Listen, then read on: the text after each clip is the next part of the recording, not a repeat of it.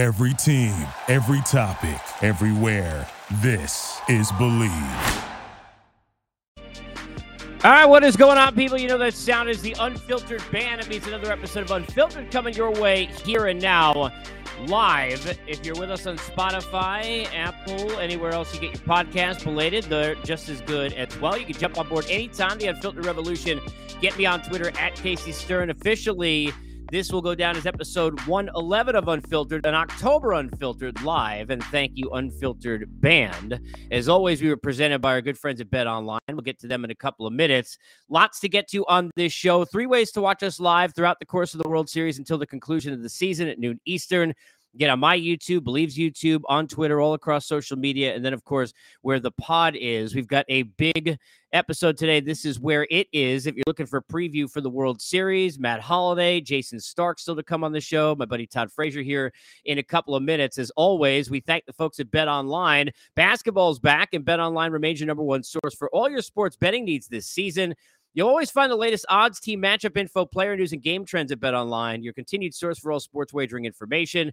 I've got live betting, free contests, giveaways all season long. Always the fastest and easiest way to bet your favorite sports and events, whether it's NFL, NBA, NHL, MMA, tennis, boxing, or even golf. Just get over to betonline.ag. That's betonline.ag. You join and get your 50% welcome bonus with your first deposit. You have to use the promo code BELIEVE. That's BLEAV to receive your rewards. It's Bet Online where the game starts. We've gotten started all week. As I said, 4 hours of preview the day of the Super Bowl. We all are, big and bloated and fat by the time the game even comes around. So what's a week of World Series preview going to do to us? Nothing. We're used to it. So an hour a day, here we are. And I get a chance to welcome in my buddy Todd Frazier, Flavor Frazier, to join me here to open the show. Hello, sir. Oh, I love the backdrop. What's up, dude? What's going on, brother? Yeah, that's for you, big. And then the home run derby. I love that. I love that because the last couple of times I got you in the kitchen, which I'll tell you, by the way, is actually a nice spot comparatively to John Gibbons, Gibby, the former Jays manager, who joined me on the show 2 days ago from his bed with his wife in the bed at his in-laws' place. So, he just living the good life. So I don't mind that. I'm not. Me neither. Hey, look, that's why it's called Unfiltered. How you been, man? You good? Everything's good, man. Everything's good. Just trying to set up my football, and then we got baseball practice still, and that's what I'm out of fun. I love that. I want to start here. What's been kind of your vantage point as you've watched this postseason play out? What stood out to you, whether it's one of the two teams here or anything overall? I mean, what's kind of been your overall take on watching this postseason 2022, Todd, setting up Astros Philly so far? Yeah, the pitching was the start of it. I mean, pitching was dominant, and then you see the Phillies come hitting. The bullpens, I think the bullpens have been absolutely on everybody's team, starting with San Diego, even though they didn't move on. The bullpen was Phillies. I mean, they came through with Sir Anthony and all these guys. Alvarez, they're just so, I mean, the biggest thing is what I'm seeing is good hitting, going to be good pitching. That's the case right there we got to talk about. And two managers, obviously, that, I know you and anybody who's ever had any touch and feels, they say with other these guys, just roots for them to no end. So I want to get into that a little bit. Let me start here and go back before I get to the series and go to kind of where the Yankees were, because you sat there. It's unbelievable that, still we're sitting here, and Lance McCullers, who I think it was in the game 7 in that series way back when you were with the Yankees, still pitching big games for this team. Obviously, people talk about all the garbage cans and things that happened because Bregman and Altuve are still there. But does it amaze you that, look, there's a Pena now, there's a Tucker, there's a McCormick, a Framber Valdez. Like, what does it say about this organization from afar, Todd, to watch that they're still, sure, some of the horses you faced in that big series in an LCS going back 5 years ago, but the fact that they're there every year and finding a way to change their parts along the way? Yeah, great baseball.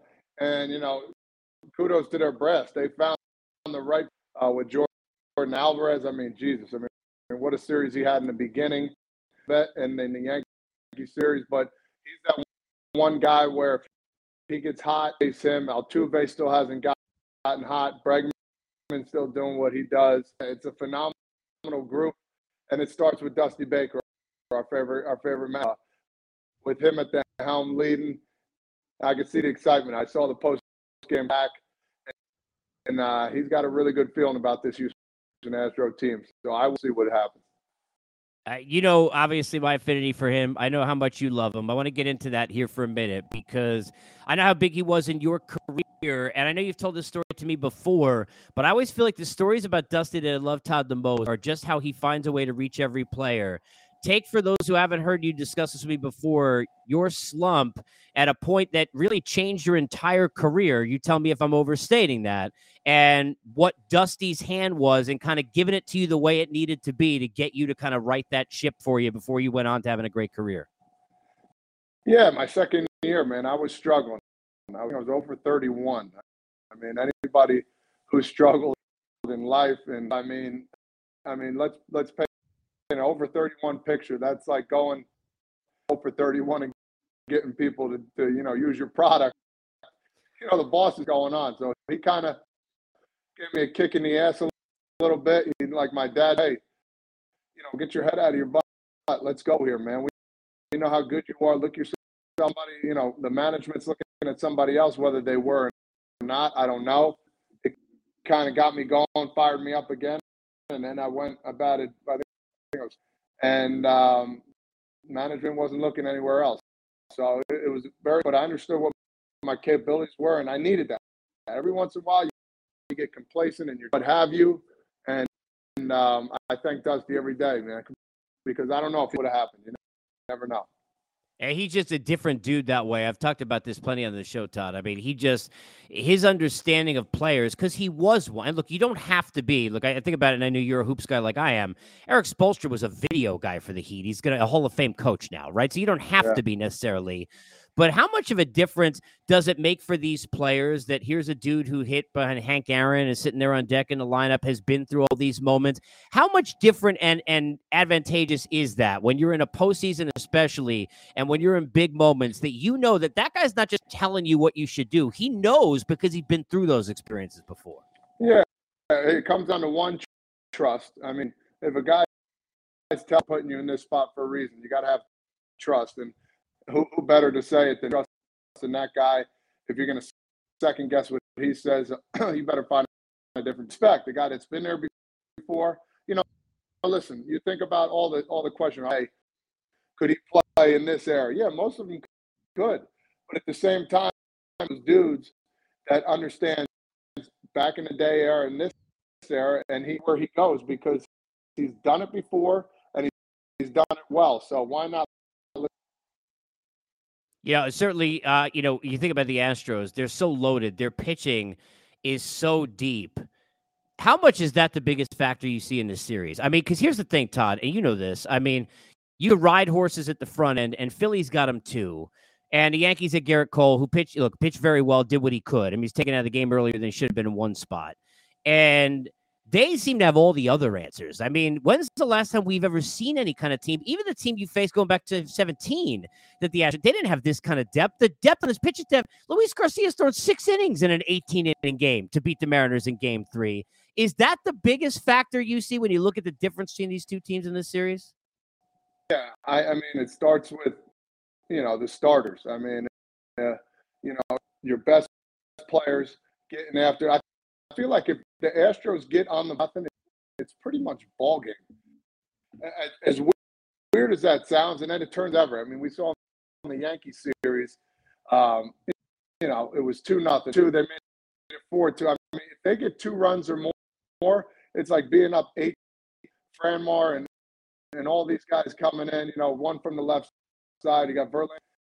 It seems like it's guaranteed 2 W's right there. And if they get the pitcher go 7 or 6 or 5, I want to see Frank. I want to see Valdez on the road. I just want to see. I don't think it'll be that. Just really well at home.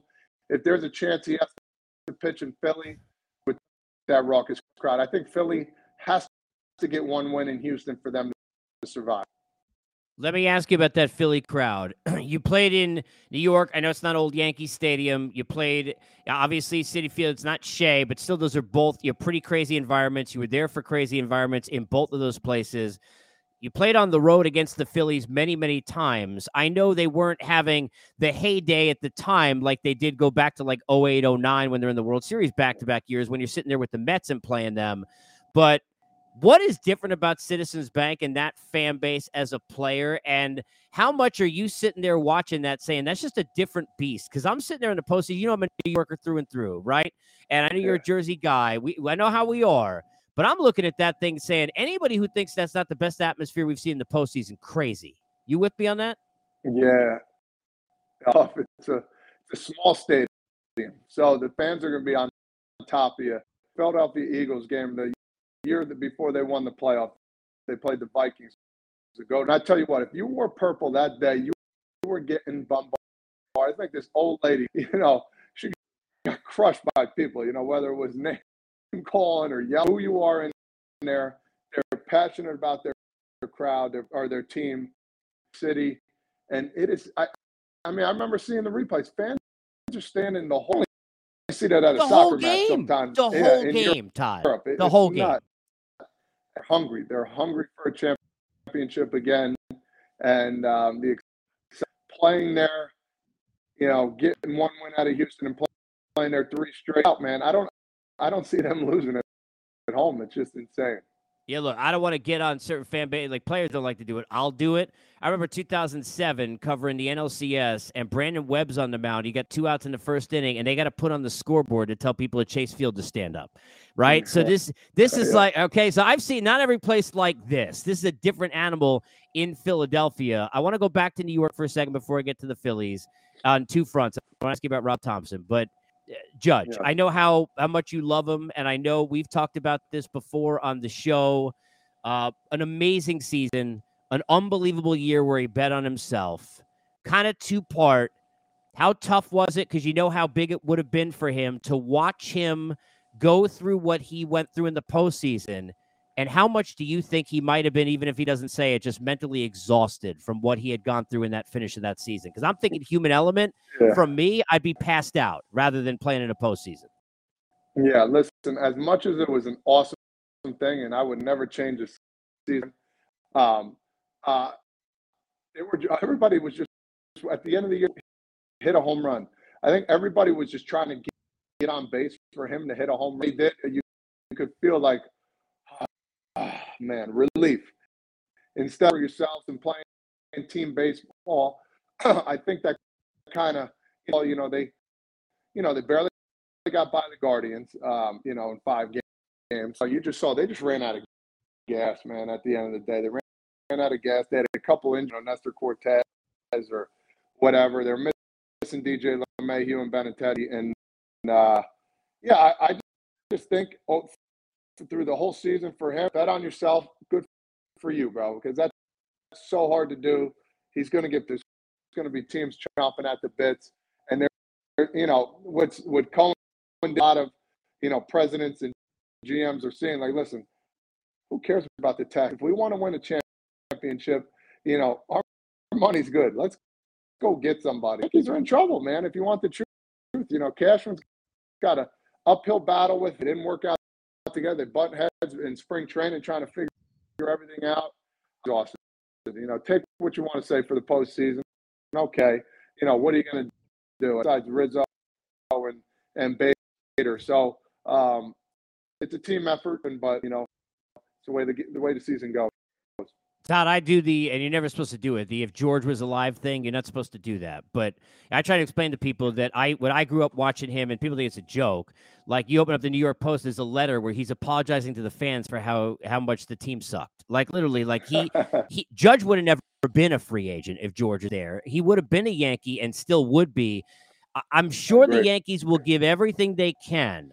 But you mentioned the Mets, and I think the San Francisco Giants are going to be the biggest problem because that ownership, they tried to get Bryce, even when Farhan Zaidi came in, and his whole job was to get rid of contracts. The ownership still, because they like stars and they want to win, and that's, to me, it's the best park in the league, I think. And Judge from the area, how shocked will you be I mean, lay it down for me. I don't want to give you you put it at north of 50, 50-50, south of 50, just your own gut. How shocked would you be if Judge is not a Yankee next year? 50-50 shock. Just because if somebody, disrespectful at the end of the day, if you feel like you're worth a certain way and the guy comes back at a low ball price, what was it, 213? I don't know what he was looking for, probably north of a little over. Got to be north of 3. Got to be north of 3. Yeah, I would say 320, 330, whatever. When you feel disrespected, man, one, you want to go out and prove yourself, which you did. Forget it. From where we're from, that one guy that comes to disrespect, I'll be nice to you, but at the same time, I'll never forget. So, I mean, for him, and he's from California, dude. That's the biggest thing that people like. That's what happened to Freddie Freeman, Todd. That's what happened to Freddie. The Braves let him hang out there. He went home. Is it his best interest to stay with the Yankees to win a champion? Good enough to, build and win a championship. If they get Judge, they need more pieces. Aaron, I'm looking for a team right now that can win a championship. I mean, he's 20 more good years does he have? 5 to 6 years? I mean, listen. So it's like, do you want to win a championship? Are the Yankees built to do that next year? Yeah, look, and do they have the right personnel? Do they have the right people running the team? I mean, they got plus look, they won 100 games twice, went home. In the shortened season, they had the best team, went home, right? So they got home a lot. I mean, I hate to say you were there in 2017, they easily could have won. You're up 3-2. They went home also. I want to ask you about that specifically. And by the way, I want to say this quickly because Todd's the player here. I'm not. And let me tell people, anybody who says, well, $213 million is a lot of money. What do you mean? If you could make $350 million, and I don't care if you make $23 an hour and you can make 35, if you make 5 and you could make 10, it is all relative to who you are. And so I got no problem with that. And you're dead on. I mean, it's about $100 million less that he should have been offered.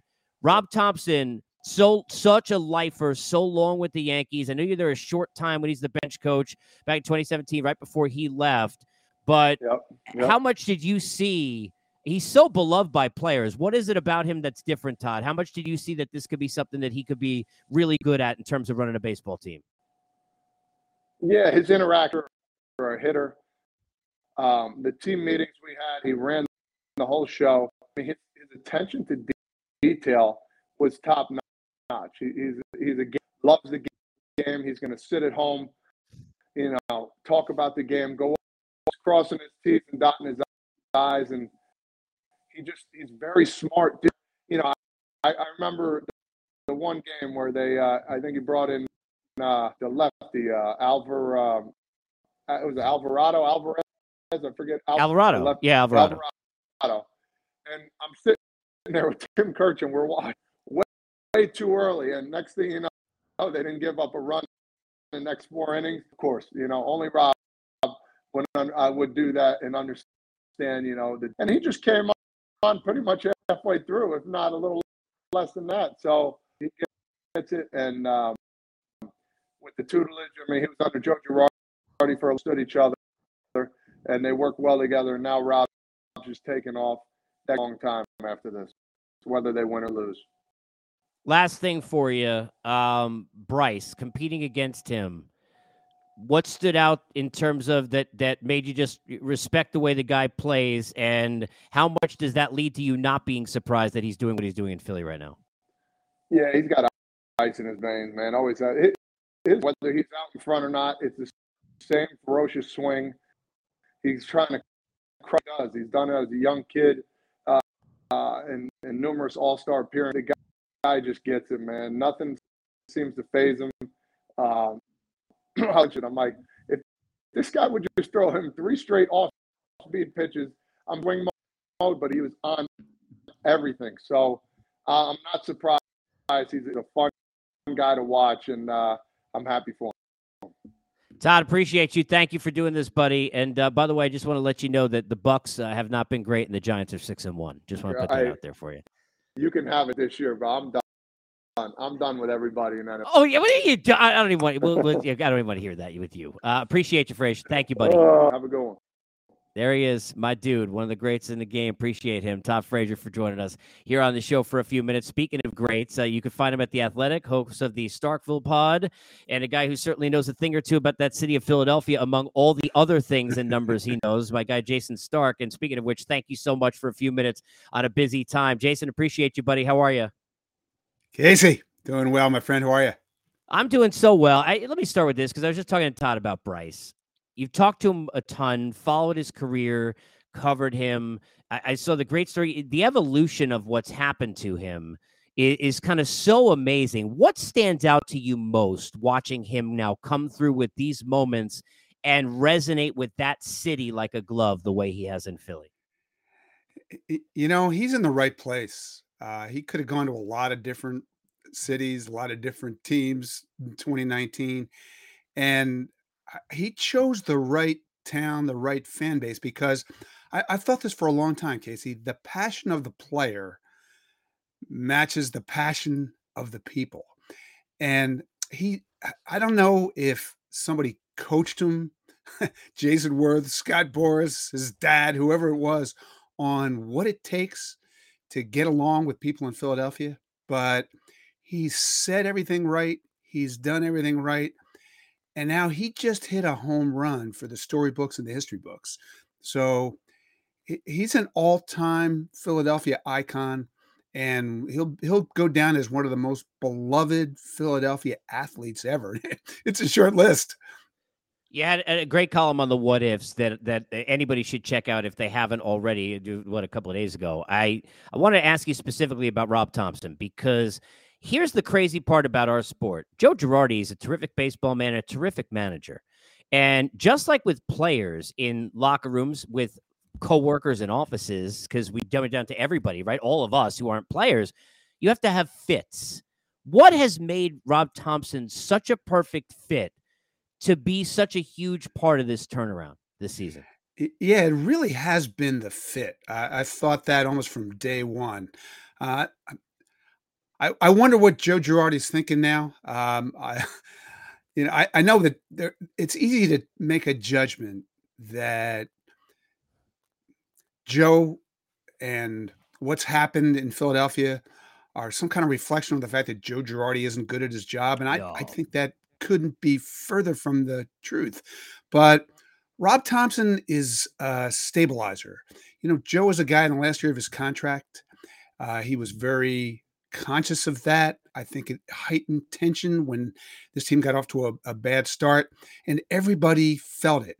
And when Rob Thompson walked in the door, he just brought stability to the group.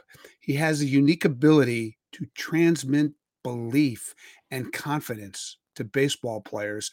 And he doesn't even have to do it with words. I've seen him do it in all kinds of ways. And just that stability that he has brought to that clubhouse, and the way they play, the way young players have fit, the way guys have felt free to have fun and be themselves, I think has been a big part of this. But we also shouldn't underestimate the fact that he's a guy who managed 1,000 games in the minor leagues and was around great managers on coaching staffs in the big leagues, and just has a great feel for running the game and putting people in the right place to succeed.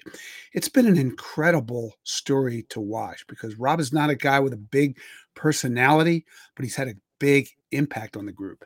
And and I think Joe Girardi's terrific. And I think he's a terrific guy and a terrific manager. But to your point, I think you're so dead on about letting the players be themselves. Joe's got the big track record as a manager. Joe's in a spot where, it seemingly from the outside, going to, I don't want to say use the word forceful, but certainly he has his ideas and ways of doing things. And Rob Thompson seems to have those ears, right? Which I have big, cans on right now. But the listening skills, you hear the players, they love him because they trust him, because it seems like this open relationship. But it also is in the room. And Kyle Schwarber and what he's done, it just jumps off the page. How about the story of Schwarber and the leadership and what happened in Boston, Jayson, in that short time, and now what he's done in Philly, and really what he's become? I remember not too long ago, you and I and everybody else was sitting there at a World Series saying he had 2 AFL at-bats, and he doubled off Kluber. Like, you remember, it was like Roy Hobbs. Like, how is this happening? how much impact behind the scenes has what Schwarber is and about helped then mesh and be an extension, almost like a point guard in the NBA, to what Rob Thompson's trying to do, Jayson? Yeah, people gravitate to that guy, and it's a big part of why the Phillies were so attracted to him. Dave Dombrowski got this job right around Thanksgiving in 2020. He had a very short offseason. He didn't make a lot of big moves or a lot of big changes initially. What Dave does best is he spends so much time around his team. He watches, he listens, he feels it. He doesn't miss anything. And he came away thinking that what that team really lacked was someone who had been there, someone who had done it, and someone who could lead in a way that maybe wasn't apparent so much on the outside, but was so important on the inside because Kyle Schwarber just has one of those personalities. Um, when you walk in the clubhouse, it's incredible how many people are gathered around that guy. They're so interested in what he sees, what he thinks, what he's done, where he's been, what he's learned, how he can help. He relates to the youngest player in the room. He relates to the oldest player in the room. He relates to the guys who are just running by him on the field on the other team. I went to a Phillies Braves game early in the year where there was a disputed trap catch call in right field, and Kyle Schwarber was the runner on second. He watched the play. He tagged up. He went to third. The umpires ruled triple play because it was a catch, right? And he knew that wasn't true. So he stopped every Brave from running off the field, and he stopped the umpires, and he told them, review this. I'm safe. I'm not out. It's not a triple play. And what I noticed was you had 7 Braves players. As they were running off the field, they stopped, and they're all hanging out with Kyle Schwarber because people just like being around that guy. Just something about him. It reminds me of the Red Sox when they had their flip of the script, and their first 2 moves of an offseason were David Ross and Johnny Gomes. And, the importance of those kind of guys, I know different players in terms of impact, but the impact of those kind of guys on teams like this. You've covered so many World Series. Have you ever seen depth of pitching, the likes of what the Astros have? We've seen maybe more top flight starters in a game 3 or a 4, right? But overall, have you ever seen depth like this? And how do you try and put it into words to explain it? Well, they played an 18-inning game against the Mariners. Remember that, right? It was 1-0 in 18 innings.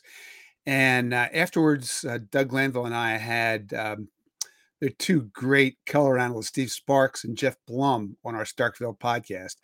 And I can't remember which one of them made this point. They could have kept going for 30 innings.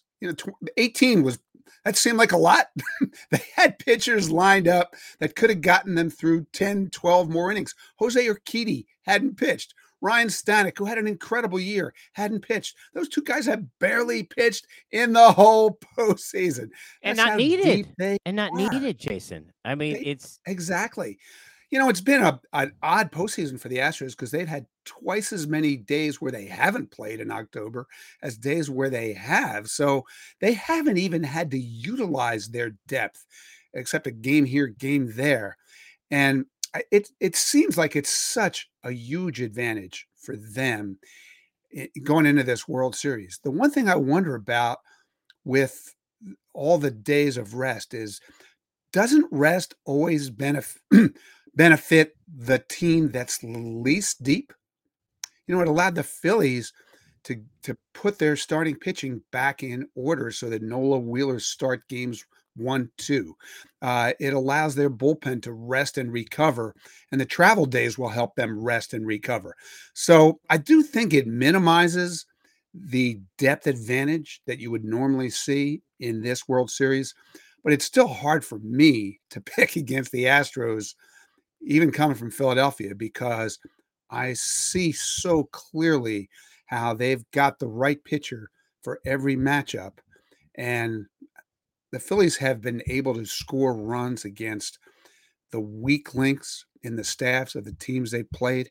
What's the weak link on the Astros? Yeah, you can't find one. I've said this before, Jason. They got answers for answers and questions you don't even know exist. I mean, that's how you get 18 innings in a game like they did against Seattle and find a way. Appreciate you. Thanks so much, especially on a busy day, for doing this for me. Safe travels out to Houston. Enjoy the series, Jason. Thank you. Thanks. Thank you, Case. Always a pleasure, man. Appreciate you, my friend. There he is, Jayson Stark, as good as it gets as terms of people and in this business. Appreciate him for hopping on board. You can hop on board with us, the Unfiltered Revolution, at Casey Stern on Twitter. Throughout, of course, welcome to all those who are listening live or watching live, whether it be on YouTube on my channel, Believes, or on Twitter at Casey Stern. You can chat with us along the way. It's simple. There's 3 ways to do that. If you're on YouTube, you'll see the chat box open up. If you're on Twitter and you're watching live, you can then click that box, and you'll see at the bottom there that you can chime in, and you could chat with you, as I just put here, right there along the way, and we'll get your quotes and comments and questions and all sorts of things along the way. Matt Holliday going to join me in just a couple of minutes. I want to comment quickly on a couple of things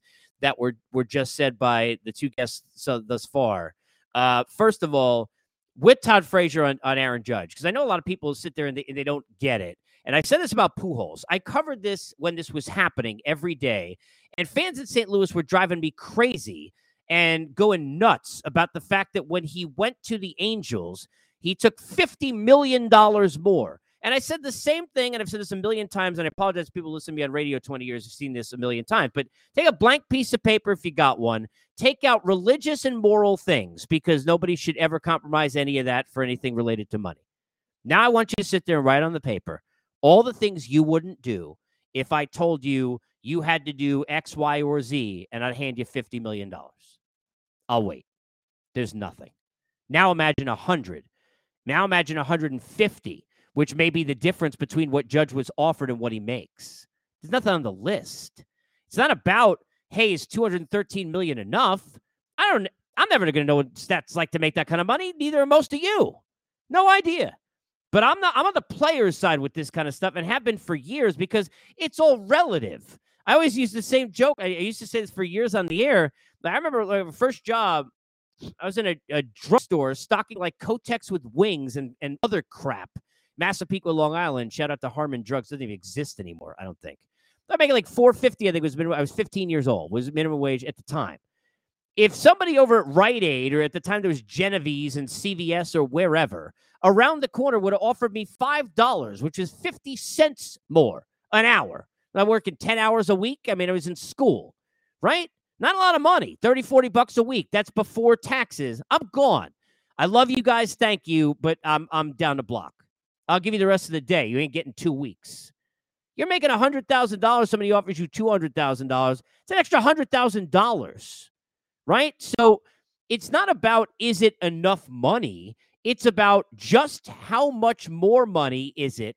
It's about, what is the respect level comparatively to what other people are making in your profession and getting paid? And who the hell else is doing what Aaron Judge just did? Nobody. Still getting paid. And I'm not going to sit there and say the Yankees are, in trouble in terms of, can they bring him back?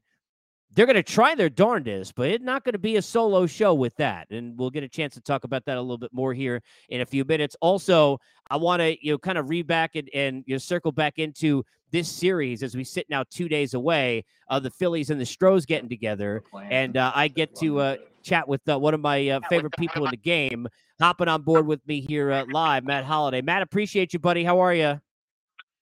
What's up, Casey? What's going on, man? First of all, I appreciate you doing this and giving me this spot. Please settle in. That's my fault. I'll tell you what I told Todd Frazier joined me earlier. No matter where you join me, it's good, because John Gibbons joined me from his bed with his wife when he came on the podcast a couple of days ago, which is, anybody who knows him, not shocking, but at the same time, so you're comfortable wherever you are after workout. I appreciate you. I want to get into the series, but I got to start here because I know how close you are to him. Skip Schumacher gets the job yesterday with the Marlins. How pumped are you for him? And I'm sure you've talked to him. How excited is he about this opportunity? Because he's obviously deserved it now for a few years running. Yeah, I mean, I love Skip. Skip's one of my closest friends. Can't say enough good things. Casey, I think it's been a little bit of a, son and his daughter kind of getting into this close to high school range.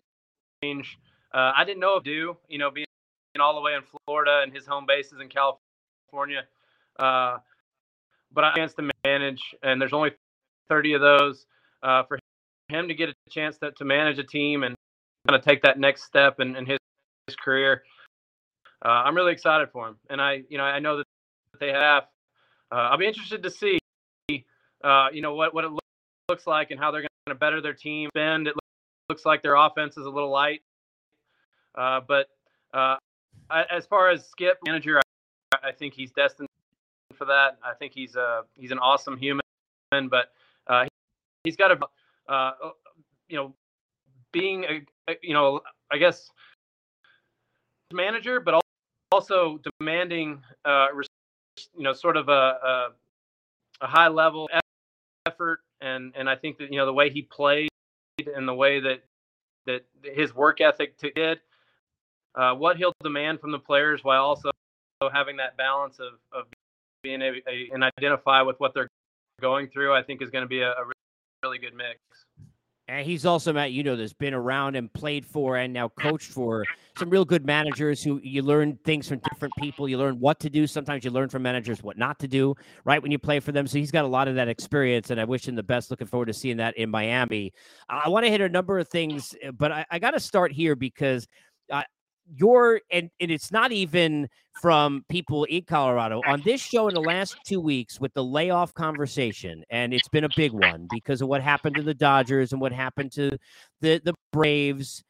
That 2017 was brought up, I don't even know how many times, by me and many other people who were around it daily during that year, because I saw other situations where, and twice with Jim Leland, the second time he dealt with it, he took them all down to Lakeland to give him simulated at-bats in spring training to try and fix it up. It didn't work. The layoff was too much. Your team wins, 21 out of 22 days. I remember, going through Philly, you go through Arizona, and then you just sit there. And other than yourself, I mean, a lot of the bats went quiet come World Series time. That's as good a layoff example as there is. How much do you think the layoffs really hurt teams like the Dodgers and the Atlanta Braves from the experiences you went through? Replicating the intensity, you can try to play the simulated games, at bats. You just can't when you're playing your teammates and you're trying to create this. Hitters don't want to hit their own position.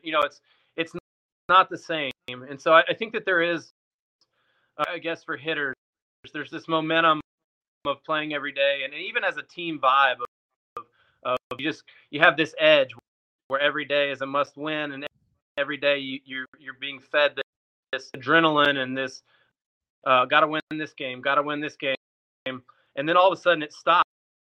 In our case, 8 days, I guess. In the Dodgers and Braves, some of this new format, 5 or 6 days.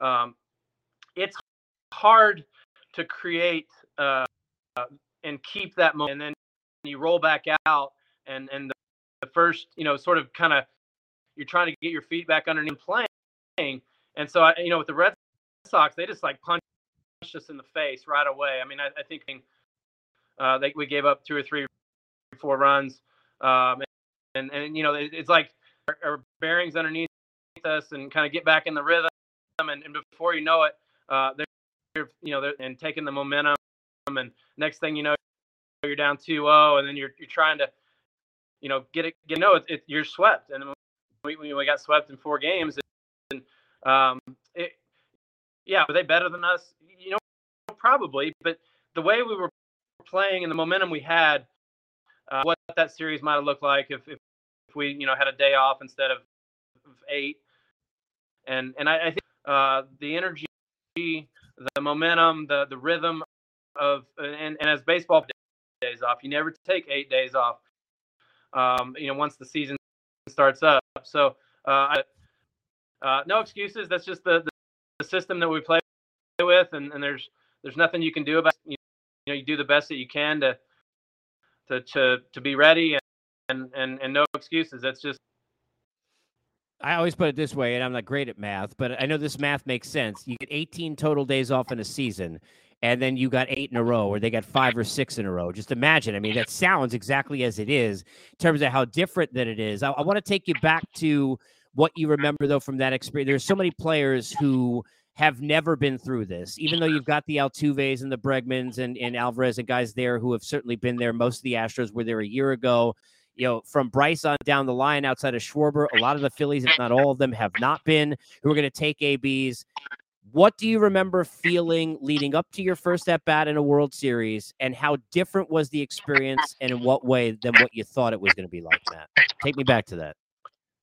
I think the energy, leading up to it, the excitement, the World Series, and just the atmosphere around practice coverage and the people, and just the buzz of being part of the World Series was, you just feel this excitement and sort of this anticipation as you wait to play it's just different than anything you've felt as an athlete, as far as just the anticipation stage of something you've always dreamed about as a kid and you've always wanted to be part of, and all chance to leading up to the World Series.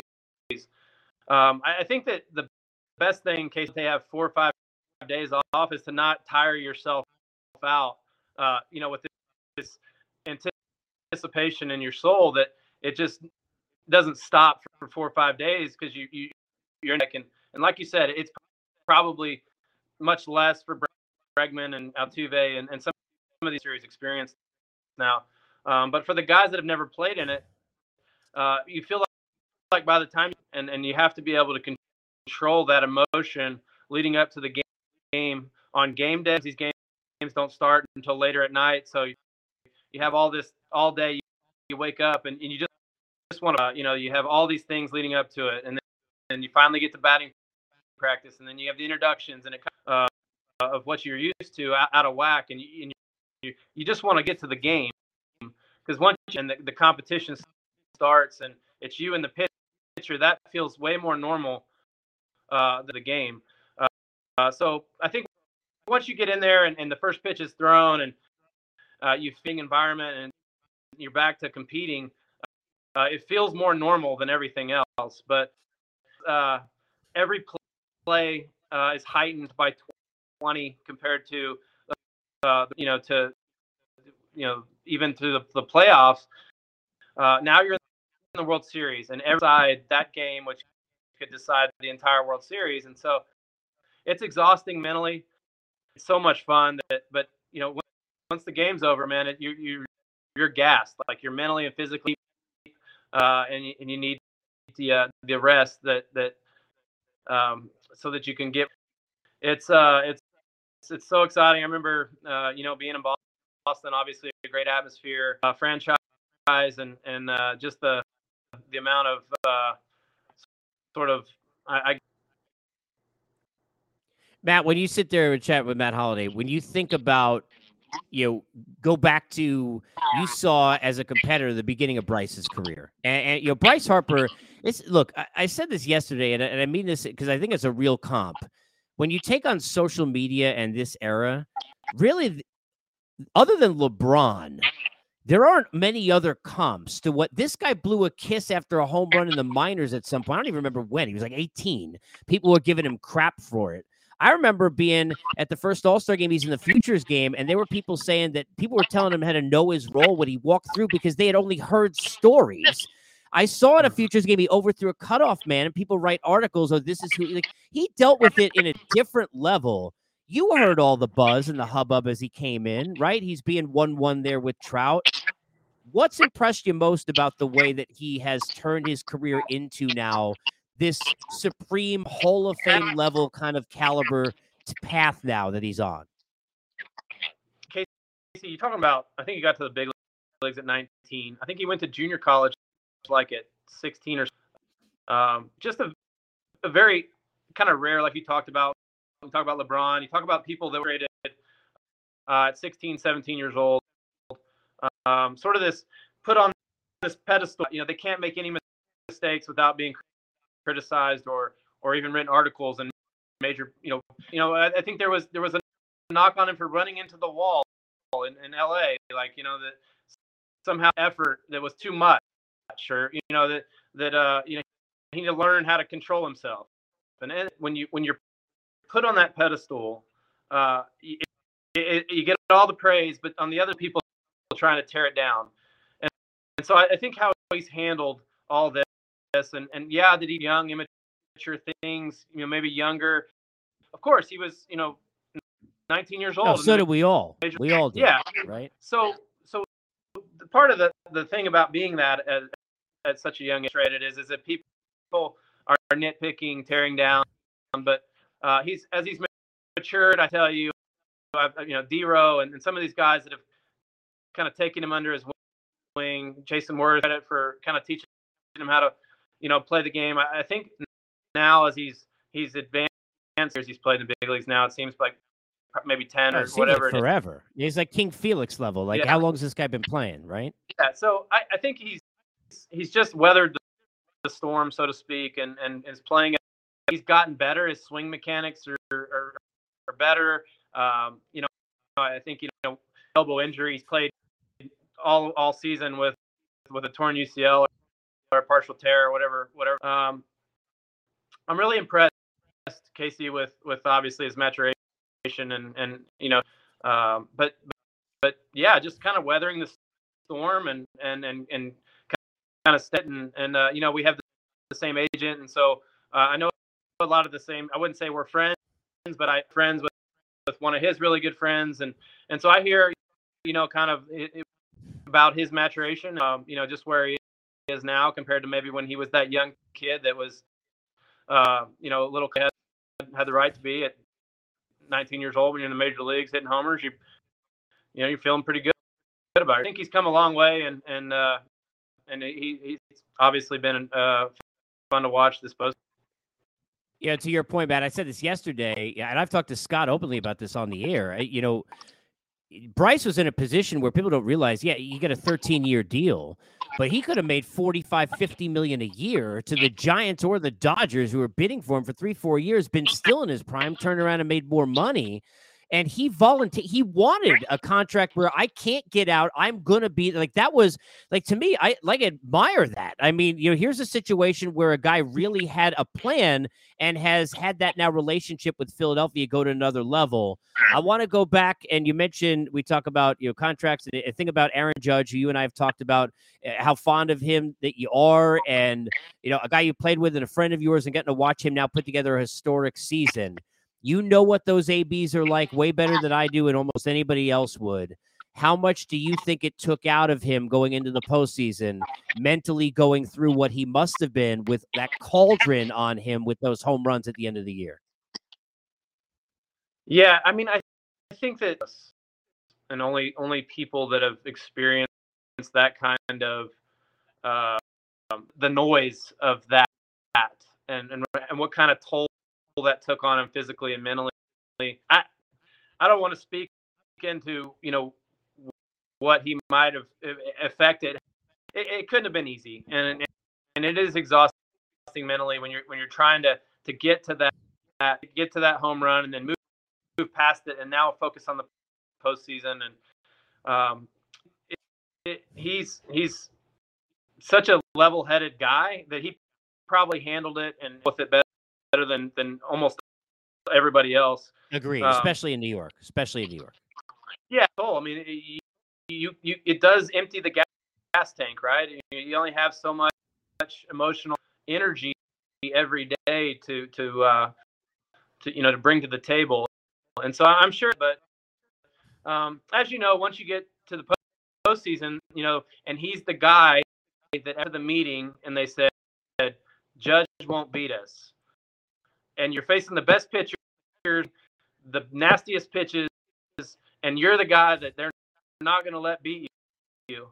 It's that, sort of big time home run, every at bat Purdue, because they're just not willing to give in and let you. Did he get a couple pitches to hit that maybe? But I think primarily, he was the guy that every pitcher went out to make my best pitches to him, and if I walk him, shoot, the heck with it. And so the postseason is a tough time to hit. You're facing the best of the best, and so it's I'm interested to see where he hands up, Casey. Would you be shocked? How shocked, Mac? How shocked would you be if he's not a Yankee? Well, I think once you get to this point, be shocked. Now, you told me a year ago, you asked me this question. You said, would you be shocked if he doesn't take it? Yeah, I'd be shocked. But now, once you get to this point, now people in with the red carpet, and here comes the red carpet from the Mets. Here comes the red carpet from the Dodgers. All of a sudden, you let people their cast a vision of what their plan is for you and their organization, and what you're and this is what we think of you. Now all of a sudden you've allowed him to be liked to play close to home in San Francisco, or play closer to home with Dodgers and all these great players, or whatever the Mets we want to pay Aaron Judge because money is no object, and you still live in New York, you're in baseball, and so you allow somebody to dream on what this get all the way to free agency. So I wouldn't be shocked if I don't have any information, but no, of course not. No, at this point, I wouldn't be shocked. Yeah, look, me neither, and I think especially because San Francisco, I think it's 1-1 in terms of the atmosphere in the park, and it's a place that they're going to have a lot of money and stars play, and it's a great place to play. So it'll be interesting where they factor in. I got two more quickies for you. One, I know it was a short time in 2017, but it's interesting because even before he became manager of the Phillies, everybody I've ever asked about Rob Thompson who's had any coming across with him, it's one thing to say, oh, he's a good guy, and literally there's a glow about what kind of human he is. I see you nodding. What stood out to you in that time where you played for the Yankees? He's the bench coach that tells you that, yeah, you know what? I'm not surprised that he's doing this with Philly. Well, Casey, with all due respect to Joe, almost all of our scouting meetings, areas you have this meeting, the position players are all in on this meeting, and you go over what they're doing and sort of, you talk about the other team's pitchers, and you talk about the running game, do this scouting report. And Rob ran all those things. In spring training, Rob ran spring training. In 17, my family was in Jupiter, which is across the state, and planning out when I was going to play. And, hey, you can go home. I'm going to give you this day off. We have an off day after the game. You'll have 2 days at home in Jupiter. Come back, meet us in this place. And he was just immediately so endearing to, just a good guy. Hey, I want to help you be around your family as much as you can, get your work in. A really good, I don't know, just a good vibe to how people in general. And then obviously has a ton of baseball knowledge. He's been around. He pays close attention. He's,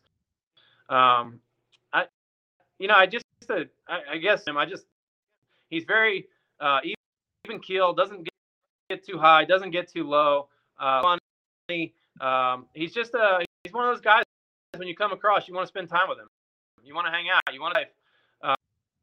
And I enjoyed, really enjoyed my time with Rob. I'm not surprised.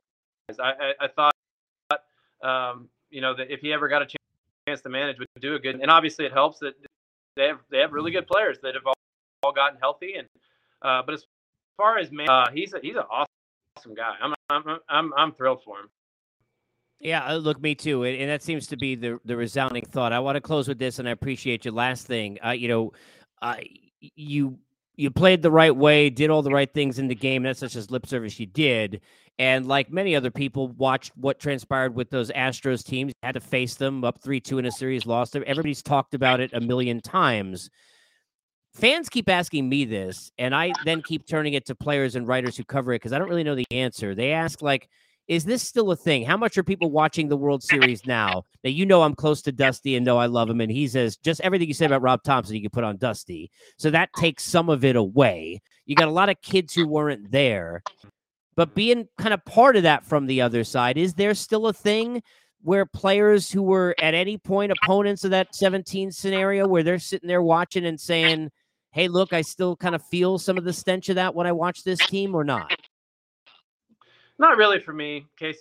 I know that they've changed a lot of the rules. I think it's impossible now to sort of come up with any sort of cheating. I mean, the catchers. I mean, I like to watch a game, Casey. I like to be able to see the catchers. It's just because I'm anticipating. I can see, okay, he's going fastball in. Like now, like, you know, I hate the pitch all count. that's I hate it. Yeah, so they're typing it in, and there's really no way to, you know, that I'm going to cheat the system anymore. And so a lot of these guys, you know, some of them were there, but a lot of them were, obviously Dusty wasn't there. Their general manager wasn't there. And so I've moved past it. I don't watch sort of hesitancy of whether they're doing it the right way or they're still cheating. I like to see some new blood in there from time to time, but that's more of like they've just, you know, what, I think it's six. Forever. It's amazing. I mean, honestly, you know how hard that is. It's amazing. Yeah. So in every year. Yeah, they've done an amazing job of building a team that kind of builds on itself, and they keep bringing up young players that are good. And I don't watch it that way, Casey. I don't hold any grudges. Look at it through a different lens. I just enjoy good baseball and you know, root for my friend. You know, obviously Dusty, like you talked about, is an incredible guy. Yeah. Would it be cool for him to get a championship? It'd be cool. But so I don't, like I said, as a baseball fan, I don't think fishy about what they're doing. I think they're, you know, above board, and like I said, all the rules that have been video rooms and all this stuff, I don't even think it's possible. Dude, you know I love you. I appreciate you for doing this. Thank you so much. Give me time in the day to do this, and enjoy the series, and enjoy at least. I mean, speaking of you know, top flight picks, you certainly know about one, considering there's a number one that's sitting there in your family. So enjoy the time with the kids, and appreciate you, Matty. Thank you. Yeah, my pleasure, Casey. Appreciate it, dude. There he is, Matt Holliday, joining us. We appreciate that. And, you know, first of all, thank you to all the guests, to Jayson Stark and to Matt Holliday and to Todd Frazier for hopping on board today. So many great things. And hopefully, if you're an Apple and Spotify, you got it belated, or if you get it live, you'll come back around to us again tomorrow, which will be Thursday. If you're listening to us live, you already know that. If you have to question what tomorrow is and you're watching this on Wednesday at 12:57 Eastern, we have a different problem. Tomorrow, Jeff Blummer will be here, preview the Astros side. Gibby, who knows where, from the sauna, perhaps. Friday, Alex Cora, Anthony Recker. Reck will be with me as well. Billy King, Steve Phillips, Ned Yost, all scheduled here over the next few days, among others. I want to just hit a couple of points before I wrap. The first thing I'll say is this. The Astros, to me, and I was asked this a couple of days ago when I was on with Sweeney, somebody had written in the chat and asked, so I wanted to ask Matt, because clearly somebody who played against them in that 17 season and went through all of that, you know, he'd have a better perspective than me. But from where I sit, and I know what this is going to sound like, you know, I never looked at this entire Astros situation and said, Jose Altuve is a good dude. I'm sorry. I mean, he just is. So it's like that never really kind of stood out to me. You know, you want to say, okay, you're Bregman part of it, and he's still there. But once they had success for years afterwards, it's not like, you know, the Robinson Cano thing, which happens twice. I mean, I hate to say that. You fool me once. We'll see with Mr. Pinworm, with, you know, Tatis Jr., what happens when he comes back. You know, how long has he been using it? Did it get caught afterwards? Is he using it for performance? Using it to be healthy? Who knows, right?